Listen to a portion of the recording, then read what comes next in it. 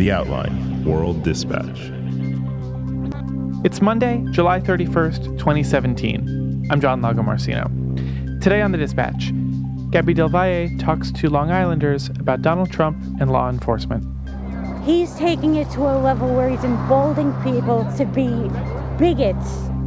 And Adrianne Jeffries talks to Willam Turton at Defcon. But what I had to do was escape from two different sets of handcuffs. Here's The Dispatch. Power. Gaby del Valle. Hi. So you spent some time in the same room as the president on Friday. I did. It was very weird. It was a lot of waiting and then a very brief and strange conversation. What was the event? It was not really a press conference, but he gave a speech about MS-13 and gang violence in Long Island. Together, we're going to restore safety to our streets and peace to our communities. And we're going to destroy the vile criminal cartel MS-13 and many other gangs. For background, there's a pretty big presence of MS-13, which is a gang that has its roots in LA, in Long Island. And there have been several murders over the past few years, usually of teenagers by MS-13 members who themselves are usually also teenagers. And Trump was there to address that. But his speech kind of went from topic to topic. He talked about MS-13. He called them animals and said that they're going to take them out of the country. I was reading one of these animals was caught and explaining they like to knife them and cut them and let them die slowly because that way it's more painful and they enjoy watching that much more. These are animals. Then he immediately pivoted from there to immigration and made it not just about MS-13 as the gang itself, but about immigrants more broadly. Who were the people there to see him? It was a very, very curated group. It was police from Brentwood in Suffolk County, and then just a very small audience of supporters, no more than 60 people, I would say, and then the members of the press. And outside, there was a protest. It was pretty big at one point. During his speech, it was at its biggest. I would say a couple hundred people, and then about 50 counter-protesters who were pro-Trump. What was the message of this event supposed to be? Well, it was about police. It was about how the Trump administration, he kept saying, unlike other administrations, we're here for the cops. Before, you guys weren't allowed to do what you want, what you need to do to protect this community, and now you're allowed to do it. Like when you guys put somebody in the car and you're protecting their head, the way you put their hand over. Don't hit their head, and they've just killed somebody, don't hit their head. I said, you can take the hand away, okay? So did the president provide any concrete steps to combating MS-13 the way he wants to? He didn't really lay out any specific policy plans, but he did allude to his opinion that MS-13 is allowed to flourish in sanctuary cities. So I think this is part of a bigger push to put the spotlight on sanctuary cities and blame them for gang violence and immigration problems and things of that nature. Describe those protests then. What was the climate out there? They were really angry. It was mostly a pretty big crowd of I would say college students and young people. And they had signs about things like healthcare, trans troops, immigration. On the pro-Trump side, there were just a handful of people, and one of them had a megaphone. Go home, punks! Yeah, that's right. We're gonna hold you upside down and let the blood rush to your fucking head, you stupid bitch. It was really jarring. Can we arrest her for that? And there were a bunch of little kids there, parents with their families, immigrant families, a lot of signs that were I'm the proud child of immigrants. And there was this woman who, when we were interviewing people, we were basically about to go home, and she was like, can I talk to you guys for a minute? I just want you to show the positive side of this community. I've lived here all my life, And it makes me very sad today that this community has been picked for Donald Trump to come. I mean, his motives are great. We do have MS-13, but they are all over. I can go to the 7-Eleven at night at 11 o'clock, and I have no fear. So talking to the people there, did you get the impression that anyone thinks policing in the area will change as a result of this? There was one woman who, first she was the one who said that Brentwood is not under siege by MS-13, but she did say, like, the gang needs to be dealt with in some way. I think her biggest problem with the whole thing was that we do need enforcement, but this is not the way that we should be talking about this problem or about this community. I feel like if you ask anyone here on this side of the fence how they felt about MS-13 or gangs, everyone is anti-gang. He's taking it to a level where he's emboldening people to be bigots. After being there with these people and with Trump, what's the message he's trying to send? And do you think that's the message that people are coming away with? I think what he was trying to do was use MS-13 as a symbol for what happens when you let immigration run rampant. And the people outside, there were a few protesters who were definitely buying into all of it. A lot of people said that, like, MS-13 is definitely a problem in our community, but it's not like we're afraid to leave our homes. It's not like we're afraid to, like, go outside. And they, like, a lot of people said, like, not all immigrants are MS-13. There is an MS-13 problem, but the thing is, he can't be targeting every single Latino.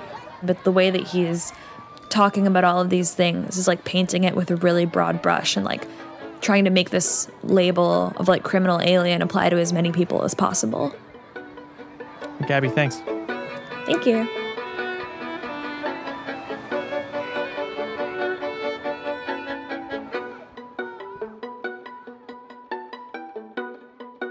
We'll be right back.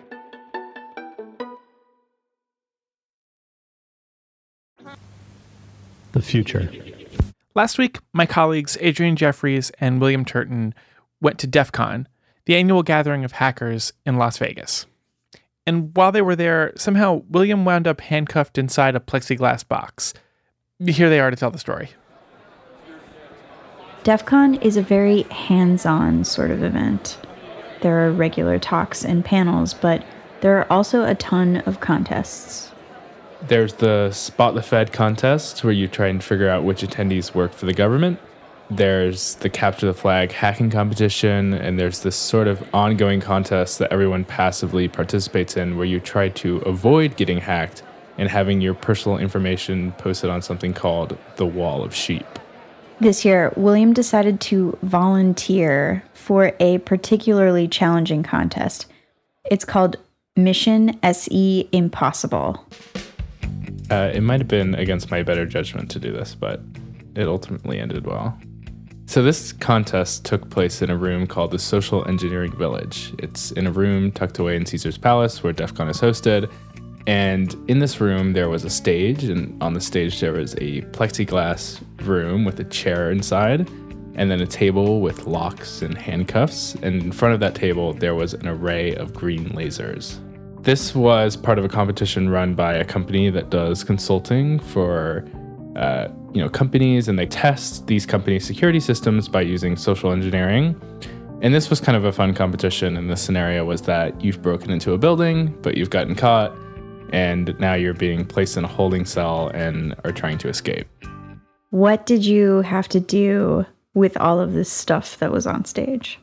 So when I was picked to compete in this competition, I was led out of the room down the hallway. They didn't want me looking at what the other contestants were doing, so I wouldn't have a hint. But what I had to do was escape from 2 different sets of handcuffs, go and look at a laptop and try to recognize the different emotions that people would display. And it was kind of shown to you very briefly, 1/16 of a second. And the logic here was that if you could determine someone's facial expression, it would be helpful for you to socially engineer your way out of this building that you've been trapped in. After that, I had to pick a lock. And then I had to dive through this array of lasers without setting one off in the alarm. And then I had to pick more locks. And what does this have to do with Defcon? I thought that was a hacking convention. So Defcon is a hacking convention, but this kind of stuff is all part of hacking culture. Lockpicking is a big thing at a lot of hacking conferences because it kind of shares the same kind of principles as software, right? Like you have to figure out new and creative ways to break the locks, and at the same time, the people making the locks are trying to make it increasingly harder to break them. While it's not necessarily software, it's the kind of stuff that hackers love. Okay, so when you told me that you were going to participate, that you were one of 16 people out of like 128 people who applied or volunteered, I got really anxious for you because I didn't know what your skill level was with lockpicking and had no idea if you were going to be able to get out. I appreciate your support.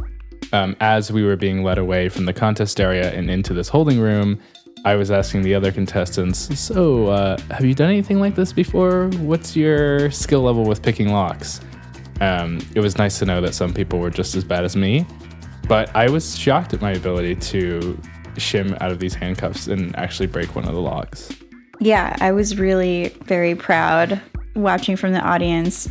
I told everybody sitting around me that you didn't know what you're doing and that you had been peer pressured into doing it.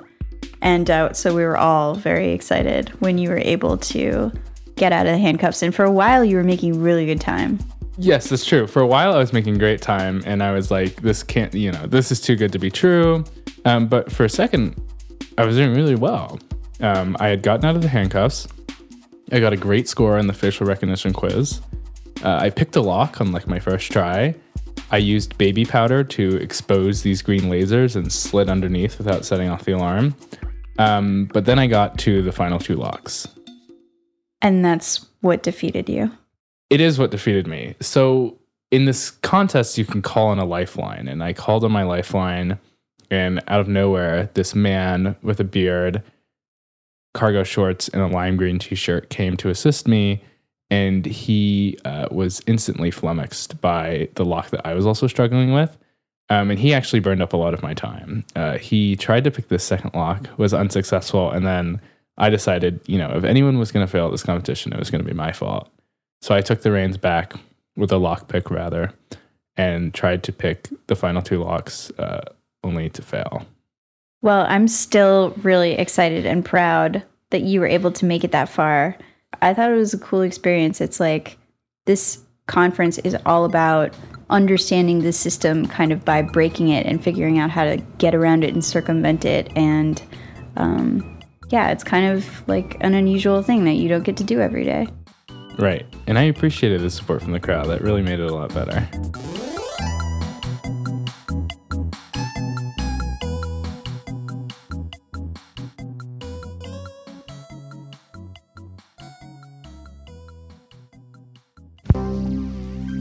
That concludes the dispatch. This week is just getting started, so we have 3 more episodes coming up this week.